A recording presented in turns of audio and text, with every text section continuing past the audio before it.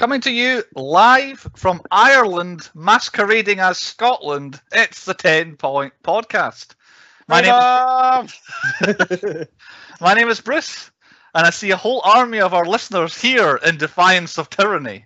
Listen and you may die. Switch off and you'll live, at least a while. And dying in your beds many years from now, would you be willing to trade all the days from this day to that for one chance, just one chance, to come back here and tell our enemies that they may take our lives, but they'll never take the 10 Point Podcast 100th episode spectacular? Hey, happy birthday, 10 Point Podcast. My countrymen here on the battlefield with me today. First, some men are longer than others. It's Chris. Alba Gubrath.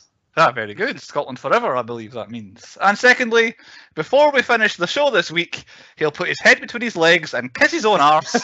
It's Andy. I can totally do that. Keep that as a cliffhanger, keep everybody tuned. We are the 10 Point Podcast. You can find us on all your podcast feeds, regardless of which. If I don't swear. Right, good luck. Yes, wherever you find your podcasts. Dogma disappeared last week. It should be back. Keep an eye out for that if you haven't heard it yet. I think the Christians took it down, but I'll get it back up. Maybe we got it banned. Death the to banned Christianity. episode. Yeah. So if you've not heard Dogma yet, it's around. Check YouTube. It's still on there if you're struggling otherwise. YouTube don't care about Christians. Nah, I think about anything on there. They're going to be showing 100 bare arses for a whole hour plus, which is probably going to get us taken off YouTube. But we'll see how that goes. Yeah, YouTube as well. Social media channels, Facebook, Twitter, 10 Point Podcast in there. Send us messages, send us requests, send us reviews. Anything abusing us for hating religion, send to Andy directly. What have you been watching in the last week before we get on to this week's episode? I have not watched a single. I just realised the sheer panic on Chris's face there because I don't think he remembers what he watched. I don't think I've watched anything. I have not watched any films again. I've only been the TV. So Andy, have you watched anything special this week? No, I was going to go watch Lightyear, and then I decided that's too far. Fuck it. Petrol prices do not worth me going to get it. Do you have to go to Infinity and Beyond to watch it? Is that why it was too far? I was like, I got the tickets booked and everything. I was like, right, I'm going to go watch this. Launch day on Friday, and I was like, wait there. The little twats will be out of school, so it's going to be full of kids. So I was like, nah, fuck it. And then I'll go at the weekend. And then I was like, no, petrol prices went up 2p. Not worth it. And everybody will be out there. Yeah, and I was like, it's just kind of, that's as far as I've got with going to watch a new film. So I have literally watched Sweet Hee Haw. Right, anything TV-wise then? Just finished Obi-Wan, polished that bad boy off, and Miss Marvel. I'm going to try not to rant too much about Obi-Wan. So if anyone's got anything nice they want to say well, about I can say something nice about it. What a wasted opportunity that was. I like Ewan McGregor. He was pretty good in it. He was. Everybody else was kind of shit. Hayden Christensen just turned up and rocked a paycheck for fucking no reason at all. It was almost up there as bad as going, no. It's like, just give me James Earl Jones's voice. I don't need a hybrid voice. That can fuck right off.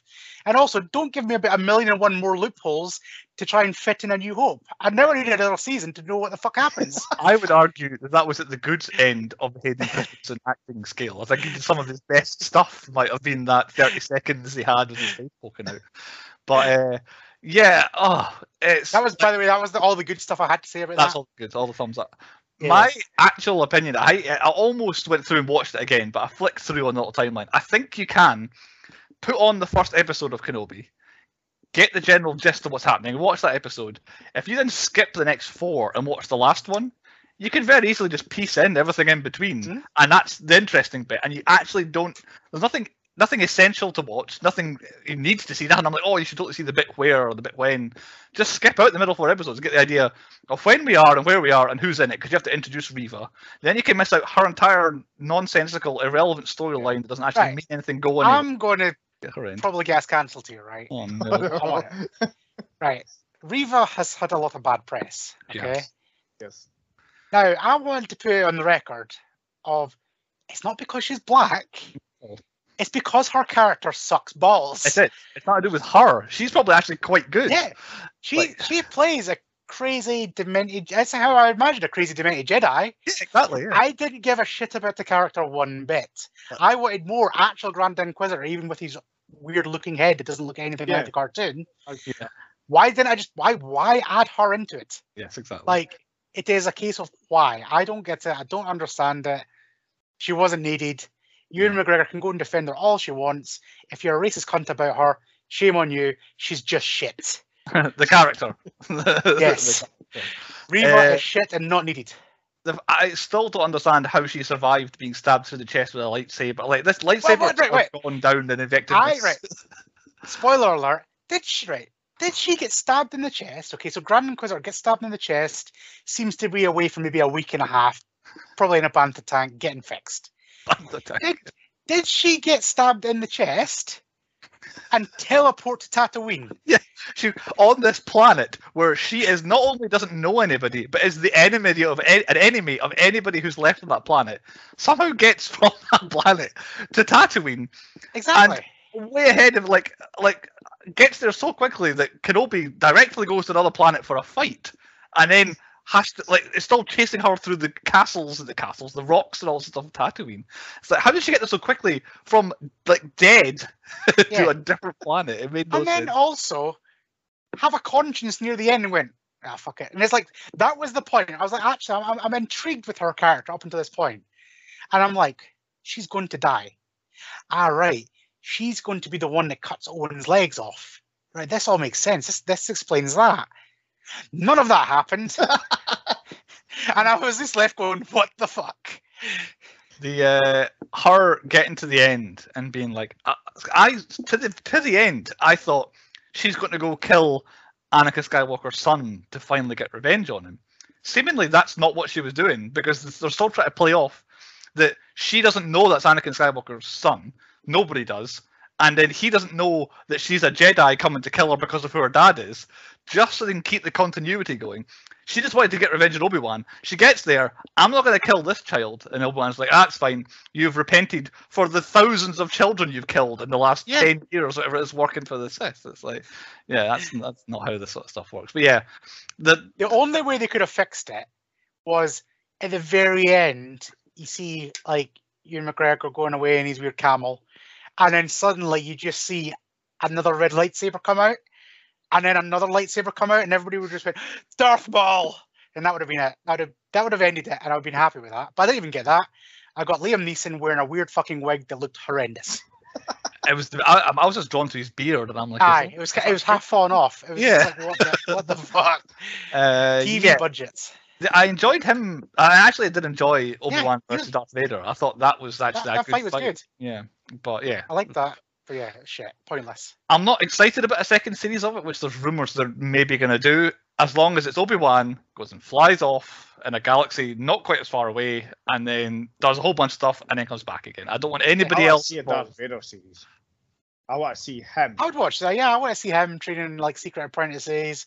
Maybe call it I don't know, Darth Vader Unleashed or something like that. It'd work. I want to see his little castle thing. We've seen a bit of it.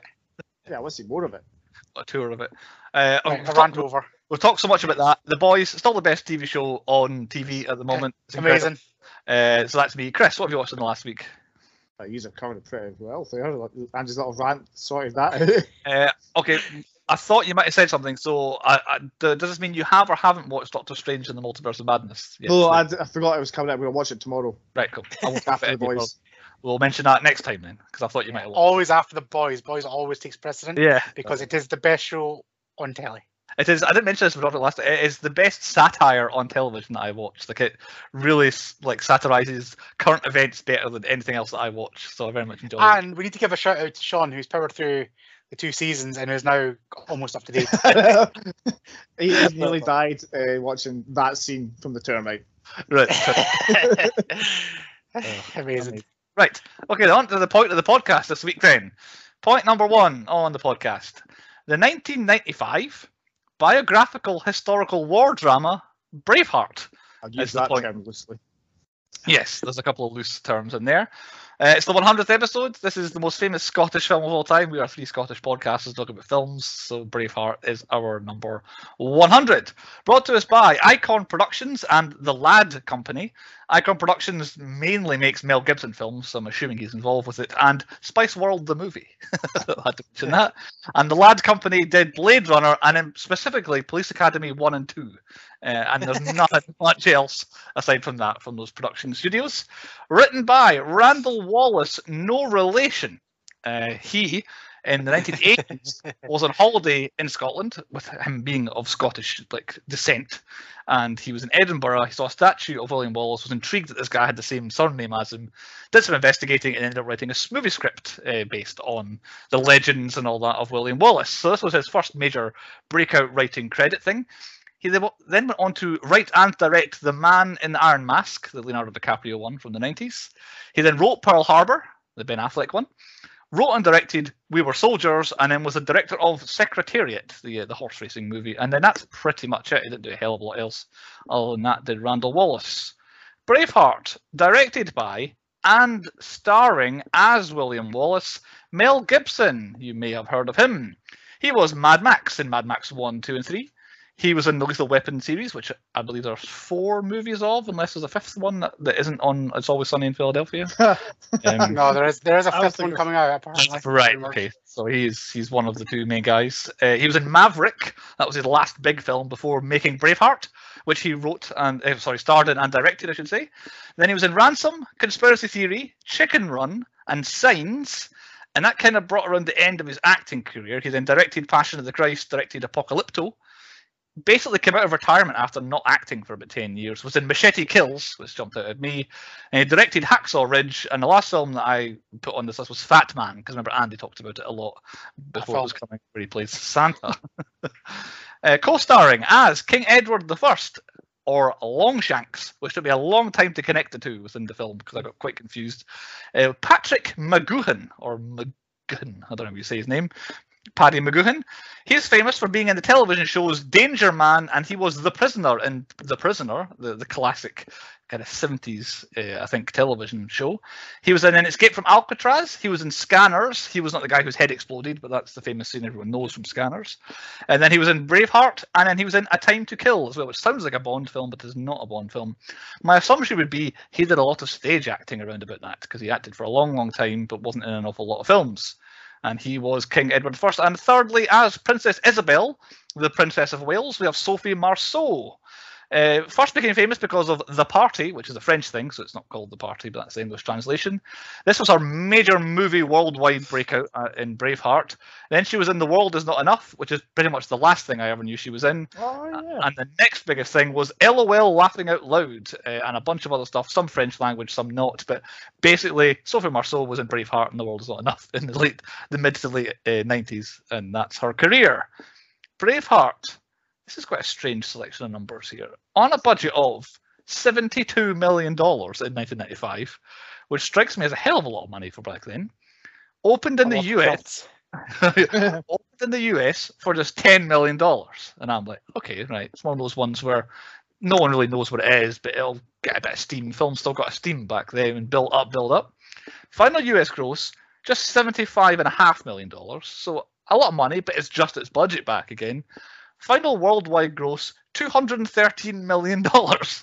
So the UK had like $20 million.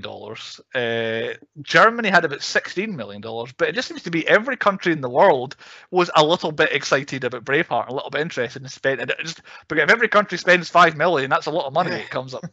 Yeah, not so big in America, but huge worldwide. Released on my 10th birthday, the 24th of May 1995 in the US, and released on the 8th of September 1995 in the UK. It means it was in the 1996 awards season. I think the MTV Movie Awards might have been a different year, but I didn't double check. But either way, it was represented at every single major movie award ceremony that we do. I'm not going to run through all the nominations, just its successes. I think we've done this one or twice, haven't we? This one shows up in the 1996 award season a lot because a certain person, if not all of us, likes to pick 1995 movies on this podcast. What a year. So Braveheart comes up a lot. So the 1996 Oscars, Braveheart got 10 nominations at the Oscars, but it only won these awards. It won Best Makeup, It won Best Sound Effects Editing. It won Best Cinematography. It won Best Director for Mel Gibson. And it won Best Picture. I don't know, but this is certainly at most the second Best Picture film we've ever done on the podcast. We kind of stay away from Best Pictures. So yeah, technically the best film we've ever done because they won the Oscar that year. 1996 BAFTAs, Braveheart had 7 nominations. It won Best Costume Design, Best Sound, Best Cinematography. At the 1996 Golden Globes, 4 nominations. Its only win was Best Director for Motion Picture, Mel Gibson. 1996 MTV Movie Awards. It had 4 nominations, one of which made me laugh was Most Desirable Male, Mel Gibson. He did not win that one. But it did win Best Action Sequence for the Battle of Stirling, not Sterling, it said Sterling as in the money, which is a good mistake by them. But the main awards ceremony we all worry about, 1996 Saturn Awards, 3 nominations for Braveheart, somehow, at Saturn Awards. No wins, however. The nominations were Best Costumes, Best Music, and Best Action Adventure Film. It won none of those. A lot of awards nominations at the big ones there. Not one single nomination for any actor. It is all cinematography, directing, and sound, basically, and costumes. So that's where this film was in 1995. Synopsis of Braveheart by Nick, our most frequent and longest timest. Is that Thesaurus Nick? Thesaurus Nick, I believe. Here we go. Around the end of the 1200s, oppressed by King Edward Longshanks, who ruled England with an iron fist, the noble and charismatic Scot of humble descent, William Wallace leads a righteous campaign to end tyranny. In this gallant quest for freedom, the gifted strategist and mighty warrior will amass the hordes of the oppressed Scotsmen who thirst to reclaim their independence. However, the road to liberty is always drenched in blood. And that's it. Nick's usually a bit more wordy and usually tries to slip the thing in there somewhere, but that's Braveheart. That's the film. Who picked? I picked it, and the reason I picked it was I'm doing Scotland as my theme, and I always thought when we started, I thought we should do Braveheart, but let's save it for the 100th episode. And Who knew we'd never get to the 100th? I know. At the time, I was thinking, we should leave it for the 100th. We'll never ever get there, but we did. It's been on that list for a while, but I couldn't think of a way to. I was waiting for you to fuck his theme. I genuinely thought, right. I said it to Bruce originally, and we came up with the concept of the podcast. I was like, all right, you'll do the 100th episode, Braveheart, it makes sense. It's going to take us a few years to get to the 100th if we do a couple of seasons a year. And I was like, I reckon Chris is going to pick it for the 3rd or 4th film in season 1. But somehow he didn't. We managed to get there. And yeah, I thought, we just kept coming up once a month for a while. But yeah, we'll definitely do that. Had we all seen it before? Oh, yes. Yes, of course we had. I think, however, I'd only seen it once before. I've only ever properly. I think I'm probably with you. I've probably seen it once all the way through, and then other than that, it's been a bit like the end or the middle, the catch bits of it. The battles, basically. Yeah. I had absolutely no recollection of it being 178 minutes long. Or whatever. I had absolutely no memory of that whatsoever. When I went to watch it again, I looked at the time. It was just short of 3 hours. I don't remember it being that long. This was a double video back in the old garage days. If you went to rent a garage, you got a double video. Double video. Which channel we normally find it on? This strikes me as a BBC. I was going to say BBC One. BBC One. Not even BBC Scotland, actual BBC. Which version did we watch? I watched Disney Plus. I'm assuming we all watched the Disney Plus version, unless you had a DVD or a Blu-ray. I watched the Blu-ray. I watched both versions. Right. Okay then. DVD. Did you notice any differences at all, Chris? Or was it I didn't pretty actually. Much...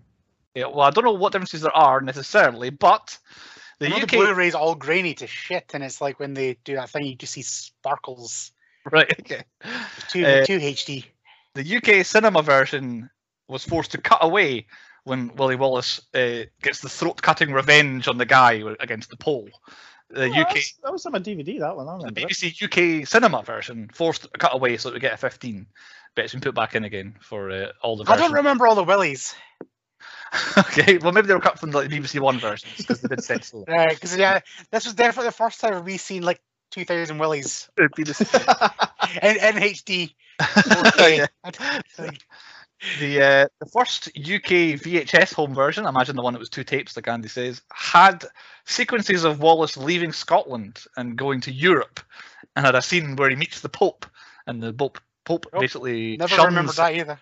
Yeah, shuns him because obviously he backs King Edward and all that sort of stuff. So it's cut from all versions since then, but the original UK version had that.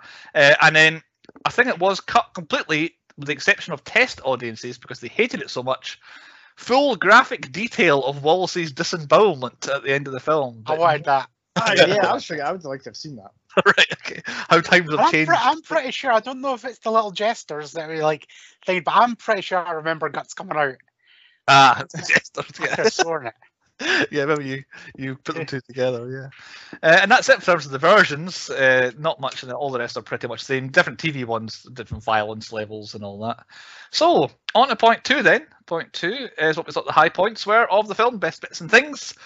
I picked it. I don't have much in the early going, so my earliest high point is Uncle Brian Cox showing up, because Brian Cox has to be in everything, and then he was gone. Like, I thought he was going to be quite a bit in this film, but he's in for about 2 scenes and then he's gone. But he's bringing totally in the Sean Connery of the Highlander. It's exactly the same role. I'll mentor you.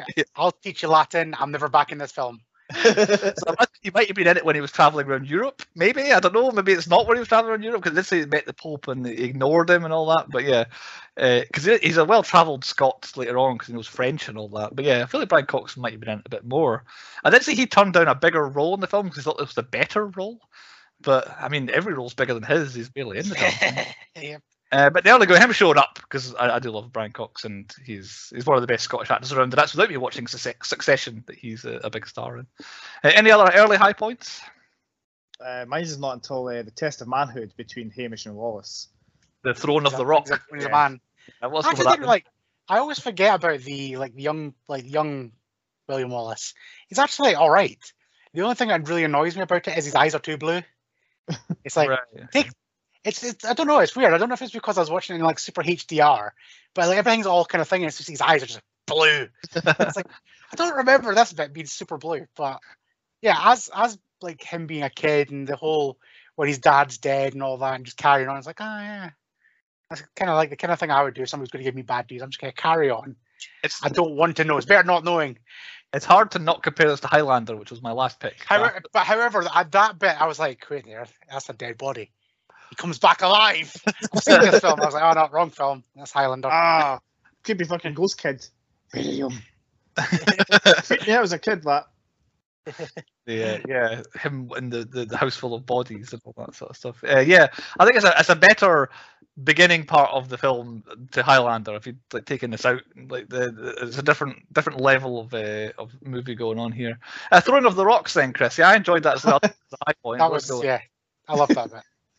Yeah, it was just could you do that when it matters? It's like, I mean, in the battle, just lobbed the rock. I think missed him. He's like cracks him right between the eyes with his little boulder. Yeah. Again, I had no recollection that Brendan Gleeson was in this, who I've now picked for 2 times this season as well. There's a lot of crossover in my 5 picks this year. Having to be kind of shoehorned, pigeonholed into the Scottish thing, but yeah. I always remember James Cosmo being in it, but he plays the exact same role in this as he does in Highlander. The same character, not even pretending it's a different kind of character. The exact same role.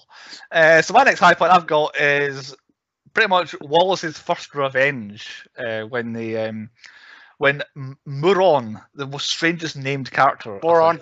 Yeah, well, apparently her name was actually Marion, but they changed it because it was coming out around the same time as Robin Hood was coming out, and they didn't want to have a female character be called Marion and made Marion, so they made it Muron instead, which is a Gaelic name that I have never heard before or since this film. She gets killed. Wallace is coming back like a badass to just wipe out the enemy was amazing. The build up, slow-mo of me. I'm like, is this the kind of film where he's just going to wreck everybody here? I'm not sure. Braveheart to me is a bit over an Oscar winner. It's a bit over drama. It's not going to be Rambo style murdering everyone. It's like, oh no, he is. He's killing everyone. That scene is what made me fall in love with effects. So like that guy getting his leg chopped off and like people landed on spikes. Yeah. I don't know what when this came out. Years, well, it was in 1995 and stuff. There was a TV program, I think it was on ITV, about a stuntman, and he was in all these different films that showed how stuff done. He's the one that gets lobbed with a sword in that scene and like lands on the ground. Right, okay. And he's like James Bond films as well, and it shows you how he did the stunts. Very good. I do like, it's a pet peeve of mine, is heroes and villains not dealing with their enemy when it comes to the time. I like the fact that Billy Wallace is just like, up against that pole, dead, carry on. Yep. I'll slit the throat. I'll get on with it. I don't need to hear anything you have to say. Just going to straight up kill you and then, right, carry on. More revenge. So yeah, very much a good point for me. I did not think Braveheart was that kind of film at that point. So okay, right, you've got me here. And that's, for me, that's basically an hour and a bit into the film, I think, at this point. Yeah. I've got one before it, and it's only because of Basketball. I love you. Always have. I can't hear that without laughing. That's the bit that annoys me, because I always thought, like Mandela effect, I always thought, I love you. I always have. I always will. But that bit's from Basketball, whereas his one is just, I love you. I always have. Like, that's it. But yeah, and I always will is Basketball. And I was like, threw me right off. I was like, oh yeah, it's Basketball. It's not a high point for me, but it probably would come more into low points. But I feel like they pretty much sort of could end if this was a TV. This was nowadays. That's where the first episode would end. This was Game of Thrones Braveheart edition. Episode 1 would end with him slicing the throat of the guy, and then episode 2 would carry on. I think it's quite a neat little hour's worth of television. You find out who the guy is, finds his love, gets married, and then here's the revenge, but it's really the king that you want. And then that's end of episode 1. I thought it's a nice little neat package of an hour and a bit of a film, of a TV show there. So yeah, very much enjoyed the beginning. Things don't stay as high the whole way through. Not long after though, cauterizing James Cosmo's wound was very, I like that, with the, here, take this, I'll hold it down. Here, take this, I'll hold it down. It's like, why? Why did they do that? Oh, right, he's going to punch me. Yeah, I love James Cosmo. He's brilliant. It's totally what I would do if somebody had to do that to me, though. I would definitely punch you or stab or like cauterize the wound. Thanks for helping me. It really hurt. Definitely beat the shit out of him. Something I didn't notice when I was watching, but I found in my research afterwards, is that James Cosmo gets injured in every battle they have in the film. Anytime that's one of my high points coming up. Like, he doesn't make it through any battle unscathed. Yeah, he's always got something sticking in him, no matter what. Any other high points? I've got a couple more. Mine's is definitely the first big battle, the Battle of Stirling Bridge, which is not a bridge. Oh, Stirling's coming up. No bridge. Yeah, we'll just go Stirling, because that was an epic battle. It was like around about the time I'd watched this, I was like just into my PC real-time strategy games, and like Shogun Total War was out. And it just reminded me of that. I was like, oh, right, that's for the waving flags. That explained battle flags to me on what they're actually for. This whole thing. I was, that makes sense. That makes sense.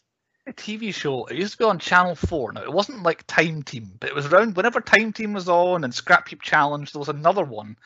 And people used to play classic battles against each other like that. So you'd have your blocks of armies. It was like a digital projection on a board, and you had your bank of people on horses, your cavalry, and your guys some would be like, you would do battles against it, some would explain how old battles happened and all that stuff. So that's kind of that mix with us doing it at school, because it's Scottish history, like I think ages of what, about like 11 to about 14, I think we did a lot of Scottish history at school. It's always the people who are smart who win battles, because the army that has the bigger numbers just send people in. Like, if one man kills one man, by the end we're going to have more standing, because that's just how it goes numbers wise. So the famous battles to me are always the ones where somebody has to outthink their opposition because they're understaffed, if you want to call it that. So which, like, I know we're going to slag this off later on, like, but like this one actually works because obviously he got like the horses to go around the side and stuff like that. So he did it. It showed him outsmarting, but it would have been better with a bridge. It would have been better if it had gone how the actual battle would. We've missed over one high point I just want to mention. I did like Crazy Stephen saving Wallace. Oh, the Irishman. He comes in after the next battle, isn't it? No, he's before this one, yeah. Right, no, right, yeah. He's in the woods, he's hunting the deer, and then he's brilliant. Everyone's all hunting everybody. I forgot how good he is. And like in this watch, I was like, he is absolutely brilliant in this. It's really sorry, where'd you go? I was going to say just the talking to God thing, and then I think it's before the next battle where he's like, are we going to survive this? He's like, oh, well, God's going to look after me, but you're screwed. It's a very strange casting one, because David O'Hara, who plays Irish Stephen, is Scottish, and then Brendan Gleeson is Irish, plays Hamish, who's Scottish. And it's like, why? Longshanks, he's Irish as well, I think. Mick Thingamy, whatever his name was. Andrew McGowan or something like that. Yeah, Patrick Irish. Yeah. Crazy Stephen though, he's just the right amount of crazy. He doesn't doesn't steal too many scenes that he shouldn't just for being mad. Doesn't ruin any bits for being too hilarious. But yeah, the assassination attempt, because you don't know where he stands yet. You think he could be the assassin and all that. But it's you kind of get the Hollywood feeling, but towards the end, he's actually going to save his life and join his team. More on the Battle of Stirling though, we can't go past this Battle of Stirling without saying the speech. Not saying the speech, but talking about the famous. You cannot. It gets me pumped up for a fight every time. Like the speech, the music is just gets me. It's very good. They used to play it at Hampden before Scotland played football games. I don't know if they still do it or not, but it's a good pumping up Scottish people sort of thing. Despite the fact that, I've got to say, despite the fact we don't need our freedom anymore, technically that's a political thing. I won't go too far down at the moment. But I very much enjoyed his negotiation technique as well. I'm gonna go pick a fight. I just he didn't say a word. Well, he did say a word, but he just like starts weaving in between them, and you can see the guys getting agitated. And he's just like, I'm just walking about and not doing anything. Yeah. And then obviously in the battle, everybody moons the English side, like what's behind Andy on the video version. And one guy gets shot in the arse with an arrow, which is always classic. Why did he have his arse out so? Is he just so like everybody managed to turn around and get their sword? He's just standing there going, "What are you doing, guys? What's happening?" I've still been in these cunts back here. Arrow in the ass. They must have had a bet who can keep their arse out the longest, and he both won and lost at the same time. I think. Technically, I shouldn't kill, but just have a sore arse for a few weeks. So yeah, through the Battle of Stirling, this is where I really had this is where they just should have stopped the film, I think, at this point. Because if you stop it now, Wallace has won Scotland back for the time being, as in we've defeated the English, off they go, we've claimed Stirling and all that stuff, he's avenged his wife, and there's I've made the fool of you, and you've kind of set up Robert the Bruce to be the next king. You could have a bit more, some of the later scenes between them dispersed throughout the first hour and a half. And I feel like this would be a nice, neat hour and a half. Here's William Wallace. Here's why he's angry. Here's his big victory. Look how smart a guy he was in battle. And then his pal's going to be the next king. Then you could tack on the Bannockburn at the end. Here's Robert Bruce, how many years later, winning. And that would have been a nice, fine hour and 45, say, Braveheart. And it would have been fine there. And I'd have loved it. That would have been near enough I don't know, 8, 9, or a 10, I think, for me, if it ended there. I think we already know that Bruce's film's not a 10 out of 10. Braveheart's not a 10 out of 10. I've only got one more high point after this, so give us some others. I'm going to go for Longshanks. As much of a prick that he was, anytime he was on screen, like, until he was bedridden, of course, like, he was just ruthless. You're just waiting for something. Like, he started off just slapping people about. He's just lobbing people at windows. I love that window. I love it, the window. But my scene I actually liked with him is actually the bit when he's in the bed not saying anything, and she walks behind him and basically says everything, and obviously he can't say anything. It's like, that's some brilliant acting by not saying anything. You know he's getting pissed. He can't do anything, and then obviously when William Wallace is dying, and it's like you hear him just shout freedom, and you can see he's like dies as well. Like it's just like kills him. It's like that's some good acting by not talking. For me, the scene for him is him at the Battle of Falkirk, though, where he's actually there, and they're like, it's like, fire the arrows, and they're like, but our own soldiers, we have more, or we have reserves. the kind of the character he has. Like, he shoots your eyes, goes, right, let's go, job's done. We'll see you later. He's so good, so evil, but also he's a bit more kind of fun evil there. He wasn't too much of a kind of pantomime villain. That scene is a bit more panto, but I was laughing it up. The Battle of Falkirk is my last high point, though. I think, despite the fact Scotland get absolutely trounced, anytime there's a good battle, they had a plan again. Let's get the Irish boys on our side, and then we'll set fire to the battlefield, and then it goes south in a hurry after that. But yeah, another good scene. Anytime they had a big battle in a big field, it was really good in this film. Hence all the battles. All three of us have got our backgrounds on YouTube are all battle related. They were just epic battles. I could just watch them 3 battles over and over again. Yeah, pretty much, yeah. Any other high points? I would say just then, William Wallace's death. Like, it does get you a bit. It's like, he died. Yeah, you can't think like Mel Gibson's actually getting hung, because he acts that really well. He did. One of the trivia notes was that in one of the takes, he did accidentally hang himself. Because he's director and acting. So he was like, oh, and he said, it's like, I remember landing on the floor. Yeah. I remember being on the floor and coming round and everyone being like, are you okay? Are you okay? He's like, yeah, okay. So it went wrong. I said, cut. Cut the fucking rope, not the tape. Is that us for high points? So we got to point 3. So. On to point 3, the low points. So what's up the worst bits and things of the film? Where anyone want to lead off? Right, I've got a couple. Fuck me, this film's long. Like, yes. Like, I forgot, like, literally, I was like watching it, I was like, right, titties, he's banged her, he's gonna have a kid. Fuck me, that's an hour and 20 minutes in. I was like, I'm sure she dies. I was like, when the fuck does she die? Yeah, too long. I don't remember it being that long. No. Well, I've only ever seen it once, and I feel like long films carry a reputation, like Titanic, reputation of being long, Avengers Endgame, reputation of being long. Why doesn't Braveheart carry this reputation of being? I don't know, but it felt long. Yeah. I felt every damn minute. After the first 30 minutes, I felt every minute of this film. Even the battle scenes, I was like, all right, that's pretty good. I was like, this battle's dragging on a bit, isn't it? It's like, oh, fucking hell, that's a 10-minute battle scene. Just start fighting, stop negotiating. And it's like, oh, wait, there's another battle scene. Oh, there's more negotiating. But there's some aspects of this film that did not show up in high points. As the film goes on, the aspects that have not been mentioned so far get longer, and there's more of them.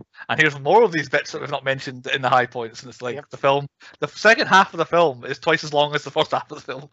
Like it just drags and drags and drags. So aside from the length, which again I apologise to two of you as soon as I found out, which was just before I started watching it. My first low point. When the nobleman comes to claim Tommy Flanagan's new wife via prima nocta, and then the whole thing goes slow-mo, and then some flute music plays, and she very willingly just decides to go. Like it's immediately she's like, "Oh yeah, I'll go. Yeah, but see you later, Tommy." Yeah, but if you've met Tommy Flanagan, it's probably the right choice. Yeah, a bit of a crazy man. But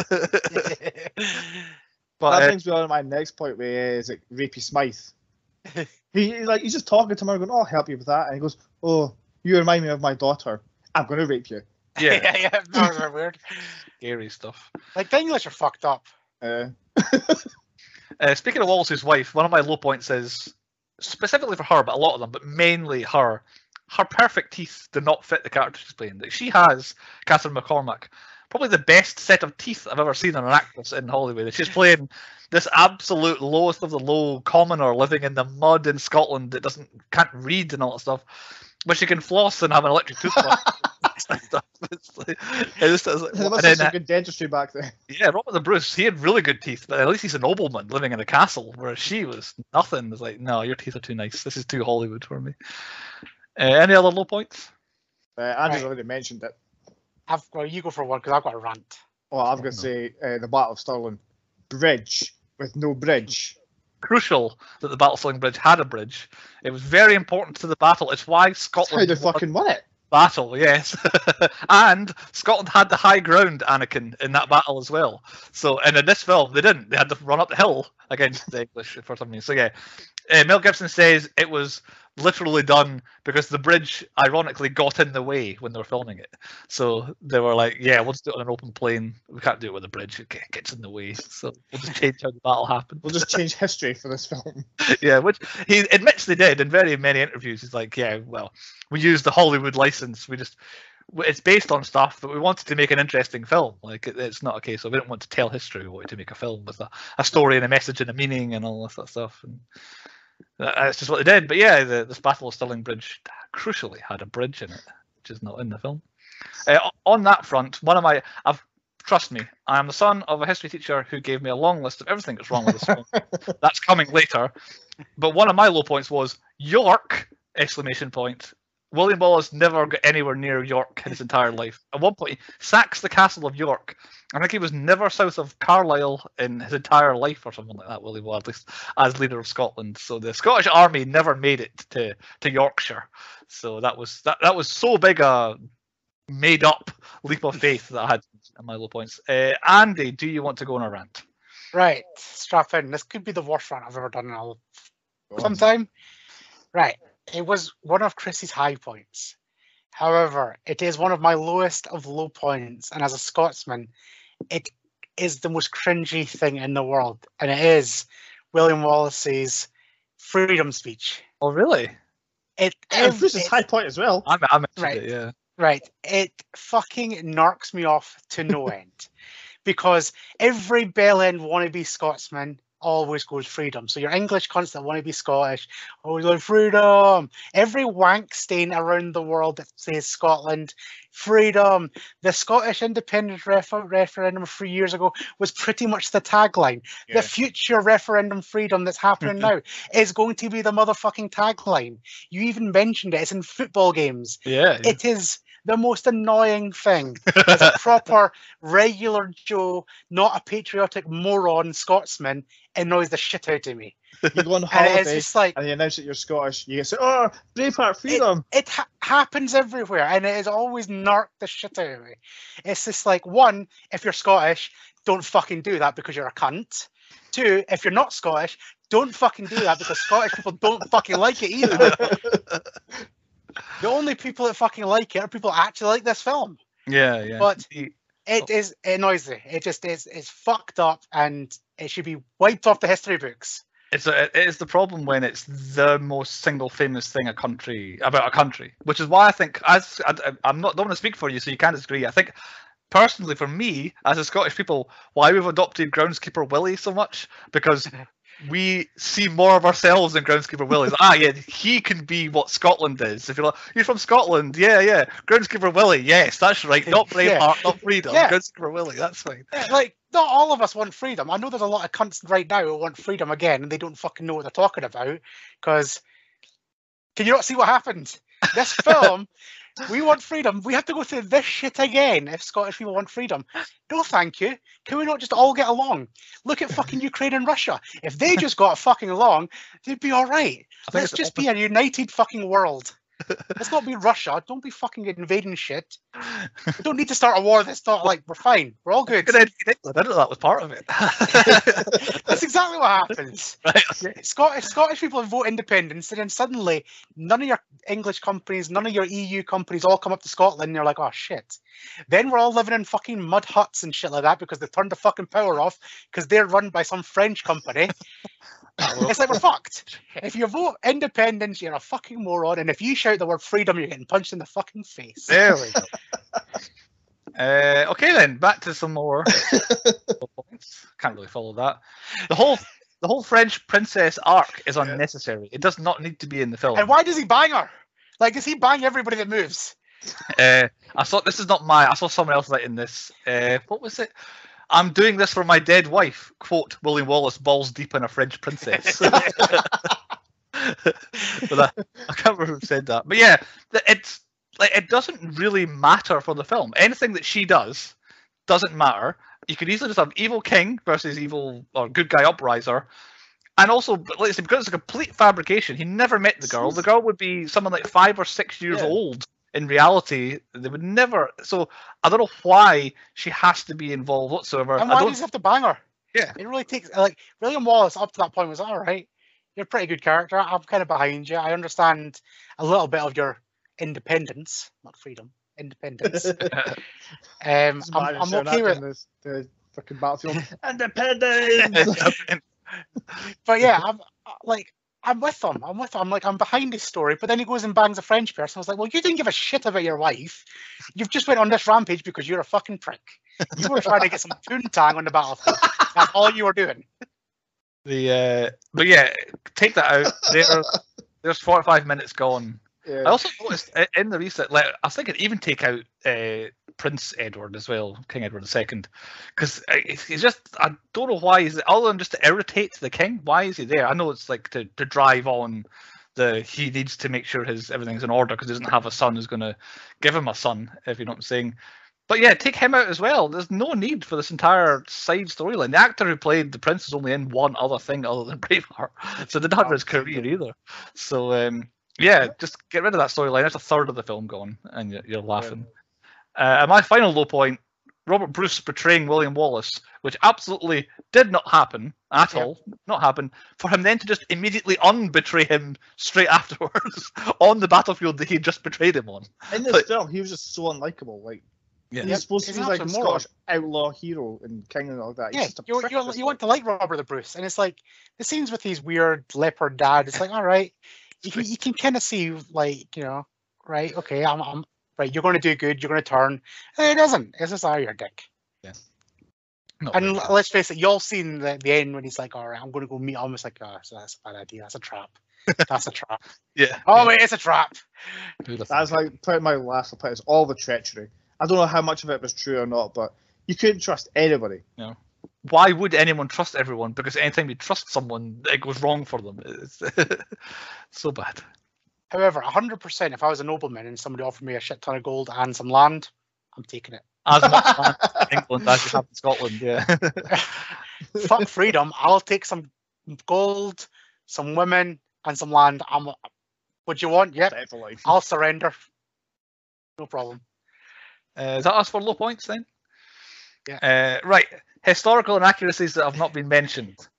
William Wallace wasn't just a commoner. He was also of noble births or something like that. His dad was a knight. Like, he was not just a common man living in a mud hut.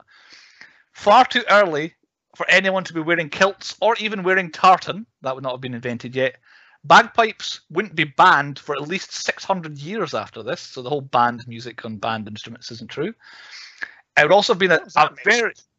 Oh, because at the beginning, what are they doing, Dad, at the funeral? Oh, they're playing pipes. Band songs on band pipes or something like that. It would have been a long time since anyone would have gone into battle in Scotland wearing face paint. That was a very much an old-fashioned thing, even in 1200, whatever. The date the film starts is nearly 75 years before England had any involvement in Scotland. So at the beginning of the film, all these English landowners are there. That's not even 70 years within happening yet.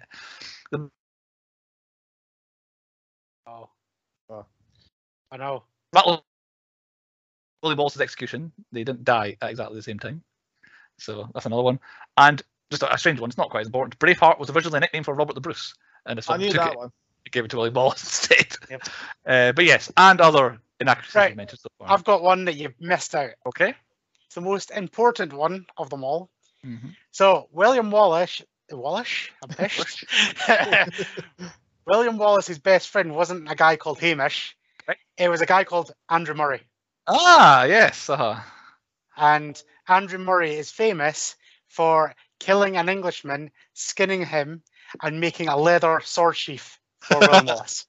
I see. Okay. Have you descended from him? Are you the 17th? I think so. Descended from cycles. I reckon so. It would explain a lot. There you go. Fun fact for you. Andrew Murray was his best friend, not Hamish. Okay. On to point 4 then. Some more facts. The stats from Braveheart. 1 shit and 2 F-bombs. Both F-bombs were from Crazy Stephen, the Irish guy. And the 1 shit was really just randomly and kind of passing. But that's it. 3 swears of that kind of level in the whole film. 0 explosions. A lot of fire, but none of it's really an explosion. They did like a bit of fire back in those days. That was like that was like the gun back then. It was, you can't pyro. Yeah, can't come back from that. Deaths. 198 was my best guess at what I could see happening. However, 5,000 English soldiers died at the Battle of Stirling Bridge, and a total of 4,000 soldiers died at the Battle of Falkirk. So it could be 9,198, depending on if we're going. That's not quite our most. Is it a planet got destroyed? The whole of Earth, the population of Earth got wiped out in the Starship Troopers, which will never be beaten, I don't think, until we do Avengers Infinity War. Which even then, is that a death? We don't know. But yeah, I think I counted about 198 happening on screen, which was tough. Our quotas: cows, several; goats, several; dead animal, dozens of horses.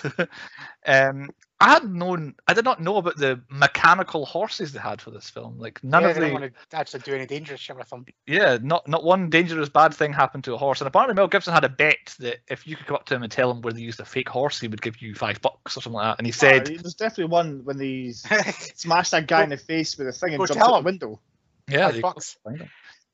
But yeah, the one where he's riding his horse around in the house and it jumps into the water. It's like clearly it's not dead, like a fake horse falling. Yeah, that's what I meant.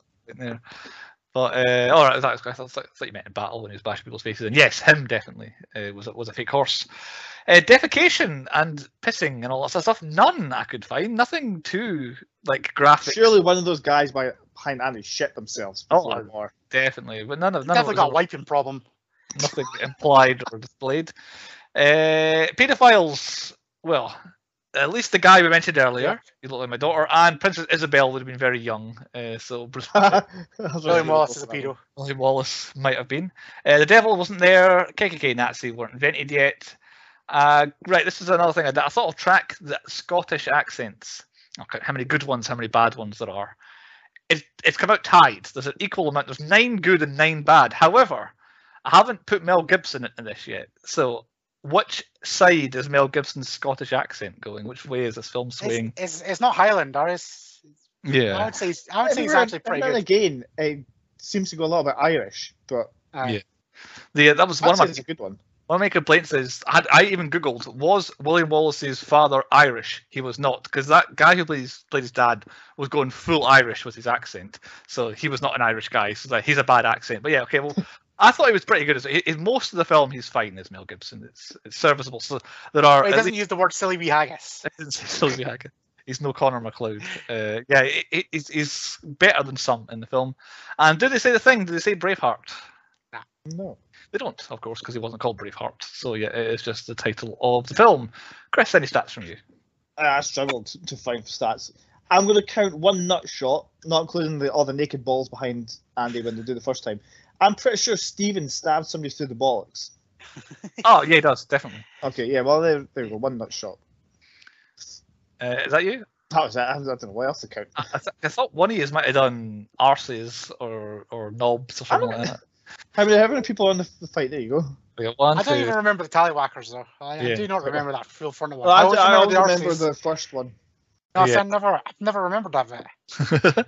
Okay, Andy, is that your most pornographic scene, or have you got a different one? Well, as much as I like seeing a sea of asses, I do like more orange tits. All right, fair enough. Yeah, by the river. There's nothing better than a sun-kissed titty. A moon kiss, sorry. Moon kiss, yeah. Moon kiss. Very good. Okay then, on to point 5 on the podcast, the 10-point podcast quiz. Andy is our quiz master and he's pre-warned us that it is good, therefore I am worried. Right. So, this one is called Big Yins and Wee Yins. Okay. And it's basically, is William Wallace a big yin or a wee yin compared to these certain things that I'm going to tell you? So it's like Dinkier than Dinklage. Yeah. But bigger or smaller than William Wallace. So we are comparing them to him or him to them? It basically are these things bigger or smaller than fictional William Wallace's size of 7 foot in this movie? Right, 7 foot. Yeah. So 7 foot is your benchmark. I'm glad you said that because I thought you were going to his actual size of. So say it was the Empire State Building. I would say that is a big yin. Is that what? That's a big yin. Okay. Yeah. And if you said Peter Dinklage, he's a wee yin. Right. Okay. Right. Big yin, wee yin. So we'll start off with. Surely me to go first. Chris always goes first, so I'll go first. We'll go with you, Bruce. William Wallace, so 7 foot, fictional size, that is his fictional height. Everything's in foot, by the way, foot and inches. So you can add inches as well if you want to be more accurate. Is William Wallace a big yin or a wee yin compared to the biggest haggis ever made? Again, you've already confused me with the way you've asked the question there. I'm going to say the biggest haggis ever made is... Is he bigger or... Is that bigger or smaller than William Wallace? It is a wee yin compared to William Wallace. You would be wrong.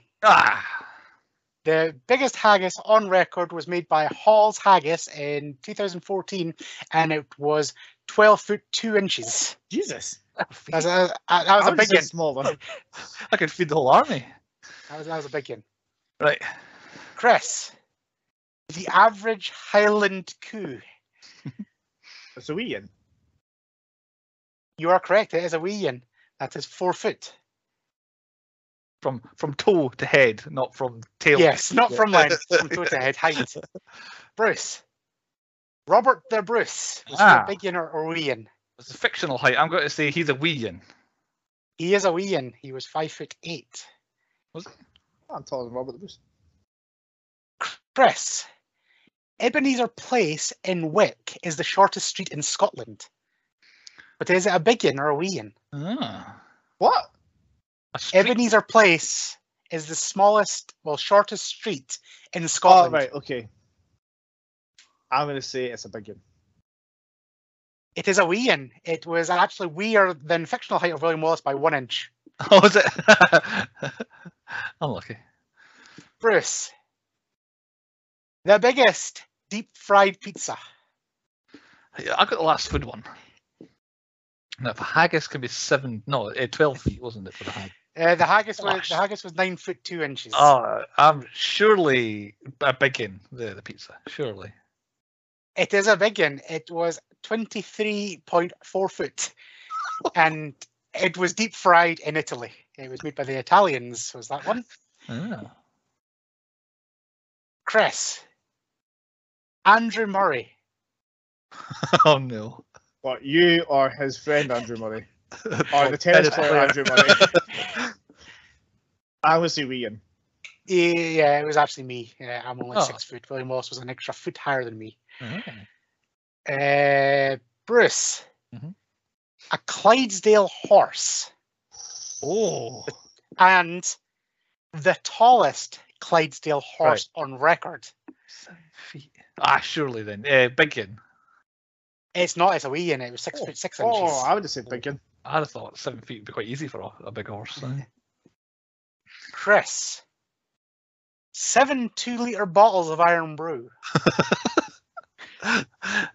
Did you test this yourself? Big one. It is a big one. It is 7.8 inches. What's the scores? Chris is one up on me, and we've had even number. Right. Bruce. Sean Connery.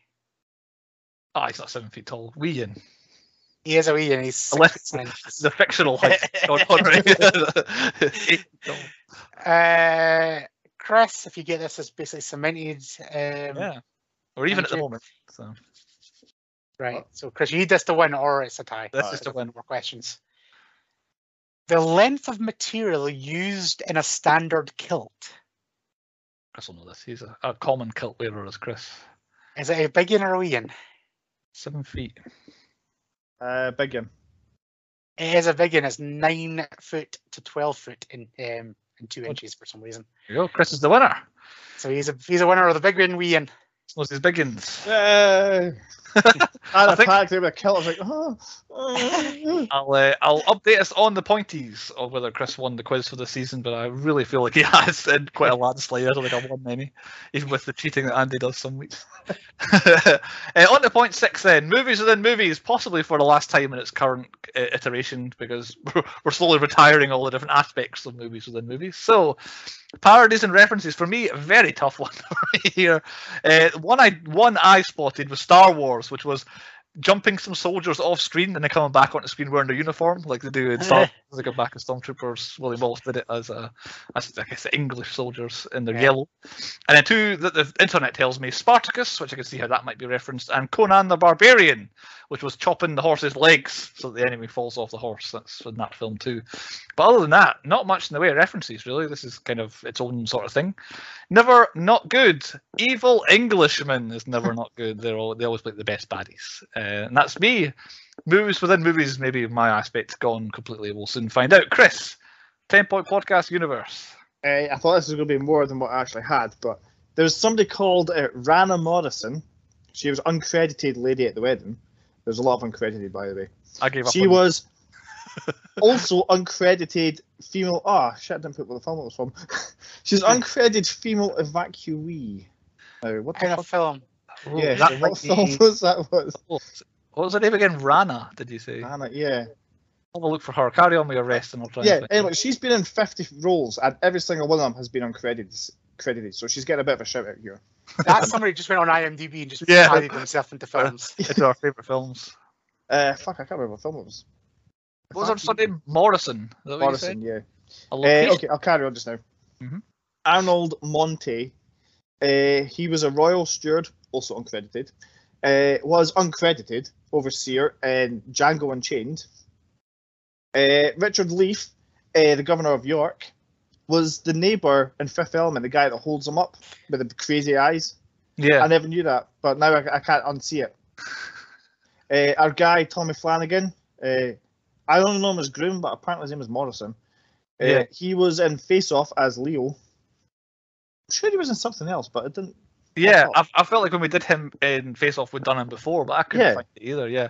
Rana Morrison was female evacuee in episode 2 of the 10 Point Podcast, Doom. She was. That was it. I knew it because I was going to make this big thing about this film. Doom's never came up again, and I forgot to put it in. And that's probably at least 10 years after she was in Braveheart. But I think it said that she was like a location management, so she maybe just gets stuck in the background. Maybe that's why she's always uncredited. Brendan Gleeson was Heimdall. He was the general in Edge of Tomorrow, and it was Frank in 28 Days Later, which that's twice this season he's making appearance. Both my picks. He was the one that I predicted was going to come up in Braveheart. Right. Because that's what I guessed you were going to do this. Mel Gibson. Yeah. William Wallace. I forgot about this one, but he played himself in Casper. Yeah. I can't remember the context. I remember him and some other big. He was in the mirror.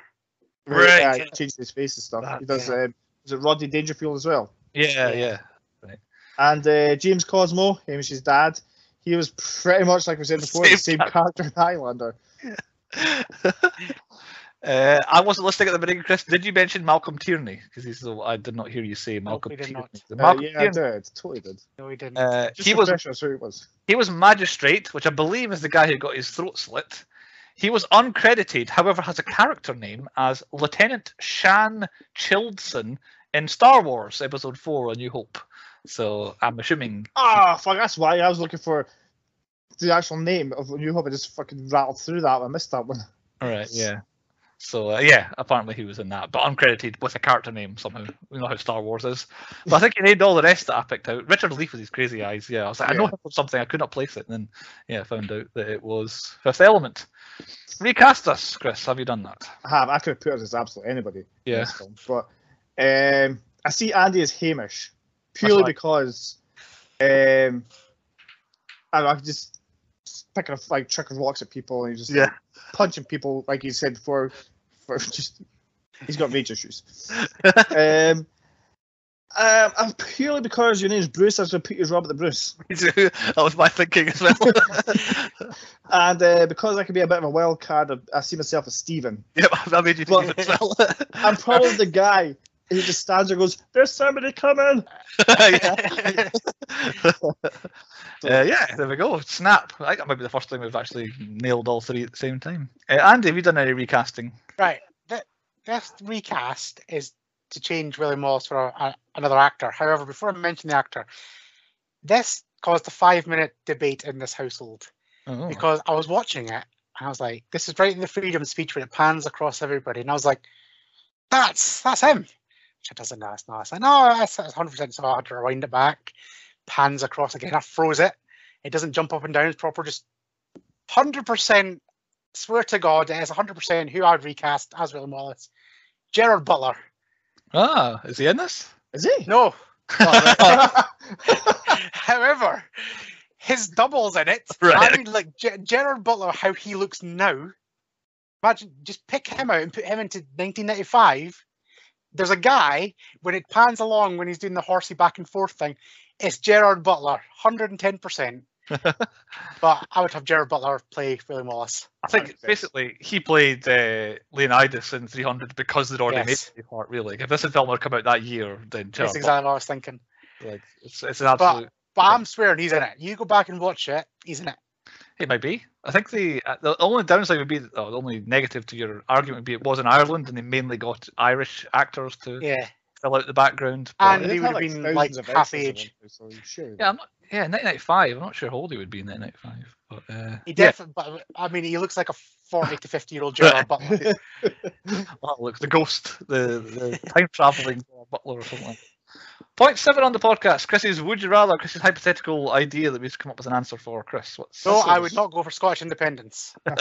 This one was brutal. I tell you, I struggled for this one, and I eventually settled on: would you rather have fireballs from your eyes or lightning bolts from your arses? I reckon lightning bolts from my arse because that'd be pretty cool. I think lightning bolts from your arse, that has to hurt.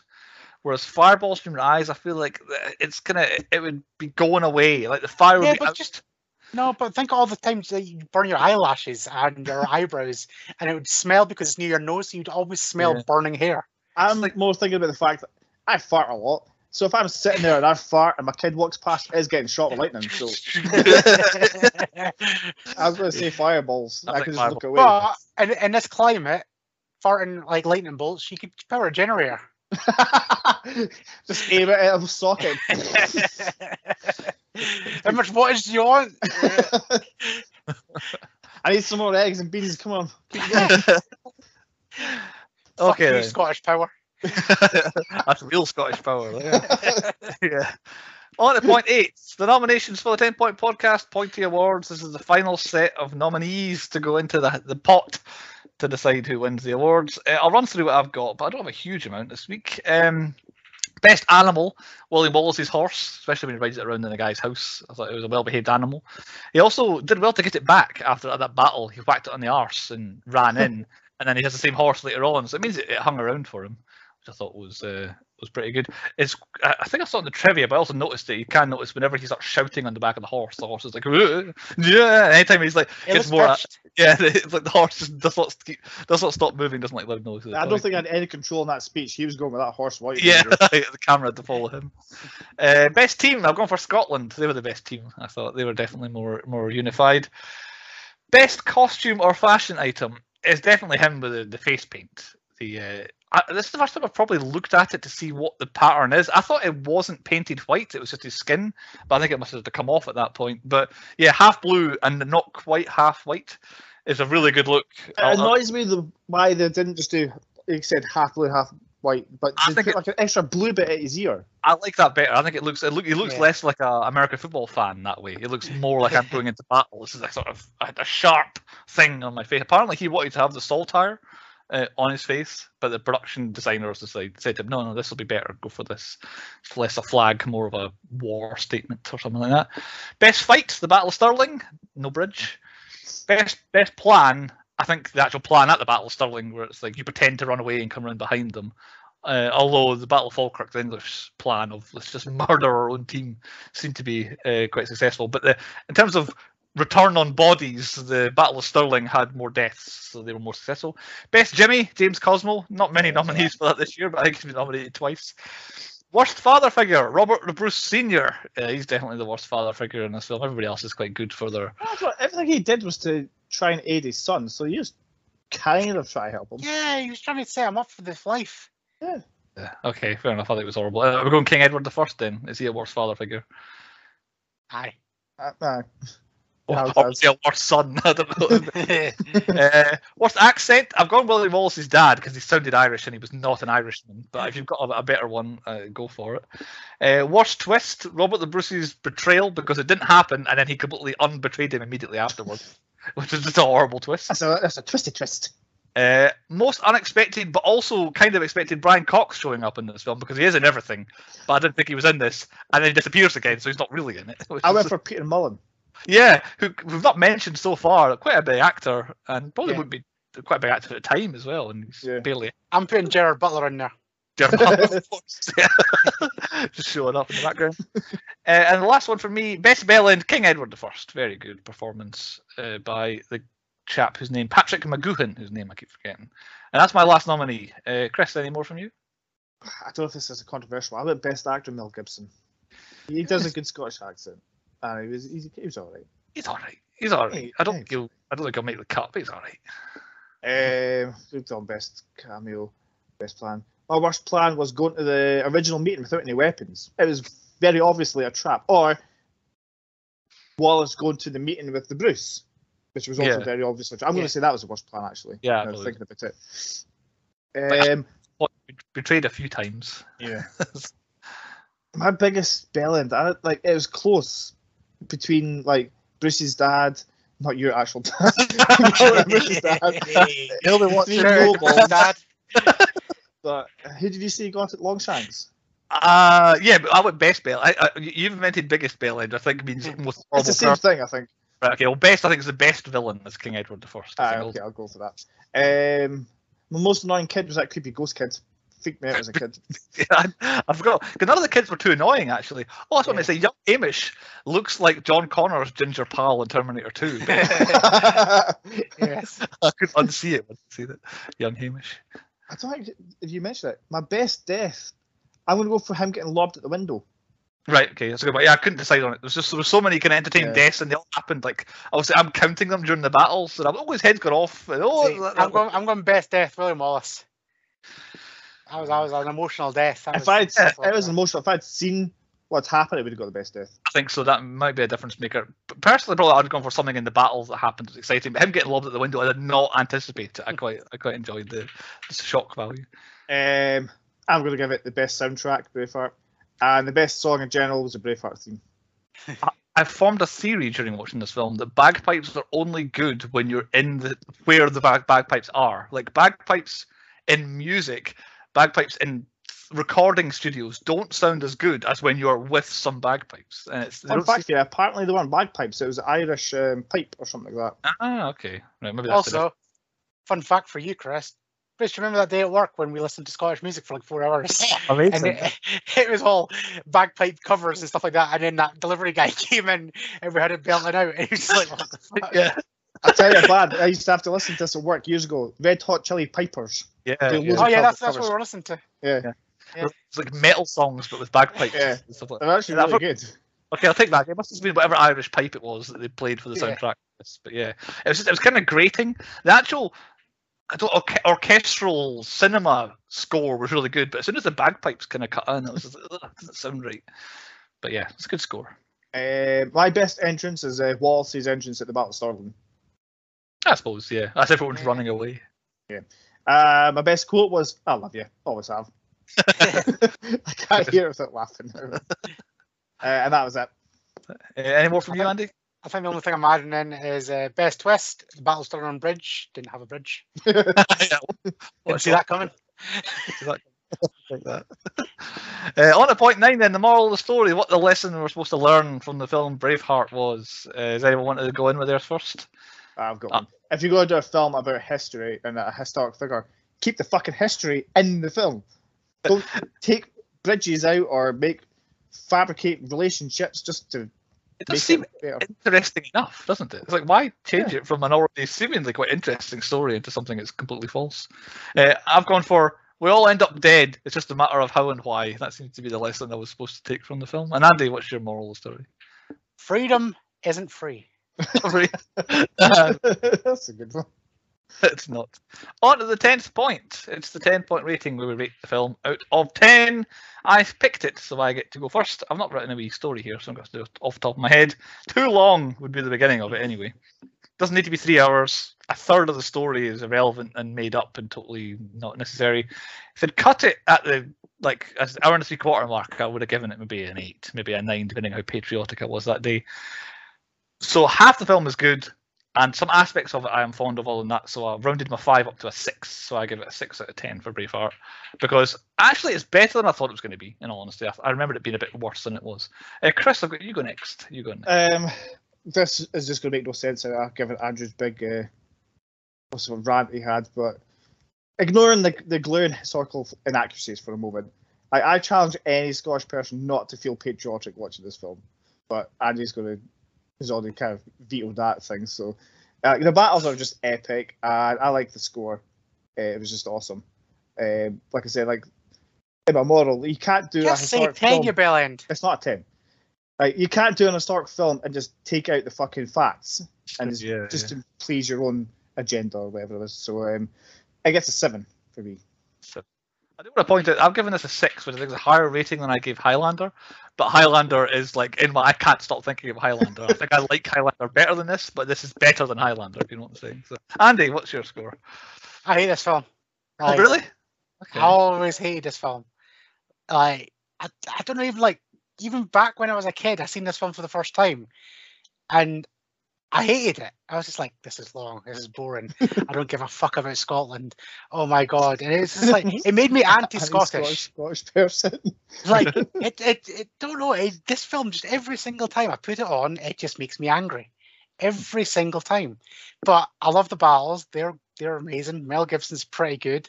I hate the word freedom because of this film. I absolutely fucking hate it. And yeah, I think this could be the most racist film ever made. So I'm giving it a 3. Oh. that was a bonus point or not at the end there, the way he was talking. No, it's definitely the most racist film I've ever seen in my life. Can you define that or explain? Yeah, or because literally, this is what everybody thinks Scottish people are. Ah, we don't okay. all run around wearing kilts. Yeah. We don't all run around just with our knackers and asses ready to be thingied. We don't all live in mud huts and stuff like that and have perfect teeth and shit.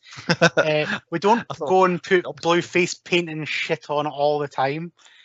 And Haggis wasn't represented. By the way, for this. Jade was insisting I do it. I'm not putting blue face paint on. Oh, you should do it. I'm not blue face paint on. But yeah, I don't all the way hate this film, but I don't know. It just seems like it's racist. Like it's white racism for Scottish people personified. We do point out another. We point out xenophobic. Yeah. We point out in other films. We should point out not one black actor or Hispanic actor in this entire film. It kind of makes sense because Scotland is the most racist country ever, my friend. I mean, I don't think there were too many in the country at that time, but yeah, we do point out. There we go. 5 is the official rating for Braveheart, which I think is probably about right. I would say 5. It's we're not all self-hating Scots like Andy, but there's definitely room for improvement. I don't know if they would make Highlander is near a perfect representation of Scotland. I need to watch it. Honestly, the point is I'm just going to talk about Highlander the whole time. Well, I was going to say, would this change your score if it wasn't for the fact that like the referendums and stuff, like because it overused the word freedom and that. Nope, I hated it. Like before the referendum, there wasn't even a referendum. I hated this film. And like I said, and it is because I think it was one of the first holidays I went out on. It's just like, you know, like everybody's done it. You go on holiday. You get your either Scottish football shirt or your Scottish rugby shirt. You buy it. You're not even a fan. Like, you wear it. You go I remember on. Spain being bad for that. Aye. We were on holiday. And it's just like, no, you don't need to go and get some Scottish shirts. You don't have to be a prick. It's like, stop it. People don't give a shit that you're Scottish. It's like the English. They fucking do it as well. Yeah. It's just a national thing. Welsh, they fucking go and get their fucking dragon on and fucking fly a flag for their dragon. Irish, they're always drinking fucking Guinness. What is wrong with the United Kingdom? I don't see a Spanish person going out with a fucking like thingy hat on. Not Mexican hat. What you were going to say? What do you call it? The little roll thingy hats. Ah, right. Yeah. I don't really call it. The Matador hat and their cape. Yeah. You don't see them rocking that when they go on holiday. But for some reason, every United Kingdom country does it. So I don't know. This film just angers me because of that shit. Yeah. That was the end of my theme, which was Scotland, which was literally done because I was picking Braveheart in episode 100. I am not sure if that's going to be the end of my theme, so whether I'll keep going or not, but I got there by the skin of my teeth. Thankfully, that Scottish actor was in 28 Days Later. I might have got Brendan Gleeson. He might have counted since he was in Braveheart. But that's us for season 5. Any end of season 5 thoughts that won't spoil the pointies at all? What's your Highlander's it for me? Like that, this season is I can't stop thinking about Highlander. There's a lot of blank memories in this season. I can't think of it. It's been a long season. It has. I think it's been a long season. I don't know why. Yeah. And don't tell them. It's seamless to the listeners. I could not tell you, I think, half of what the films you guys picked. I know what I picked, but I have no idea. I'm not going to look at either, so your quiz is going to suck for the pointies. Why the pointies is going to be absolutely amazing because there's films I can't even remember. And the films I keep thinking we did this season that were last season. But there we go. That's the end of season 5. Before we get to the pointies, though, everyone's got a little special bonus episode coming their way. The best of 2021, where we count down our top 10 movies of 2021. There's actually 11 films again. But yeah, that'll come onto your feeds before we get to the pointies, which buys me a bit more time to get the pointies all sorted out into a nice streamlined 3-hour podcast. Just the same length as Braveheart. Yeah. For every minute there is in Braveheart, you'll get an award on the pointies. So that's what you'll find out next. So join us next time for the best of 2021 and keep your eyes peeled for the pointies on the 10 Point Podcast.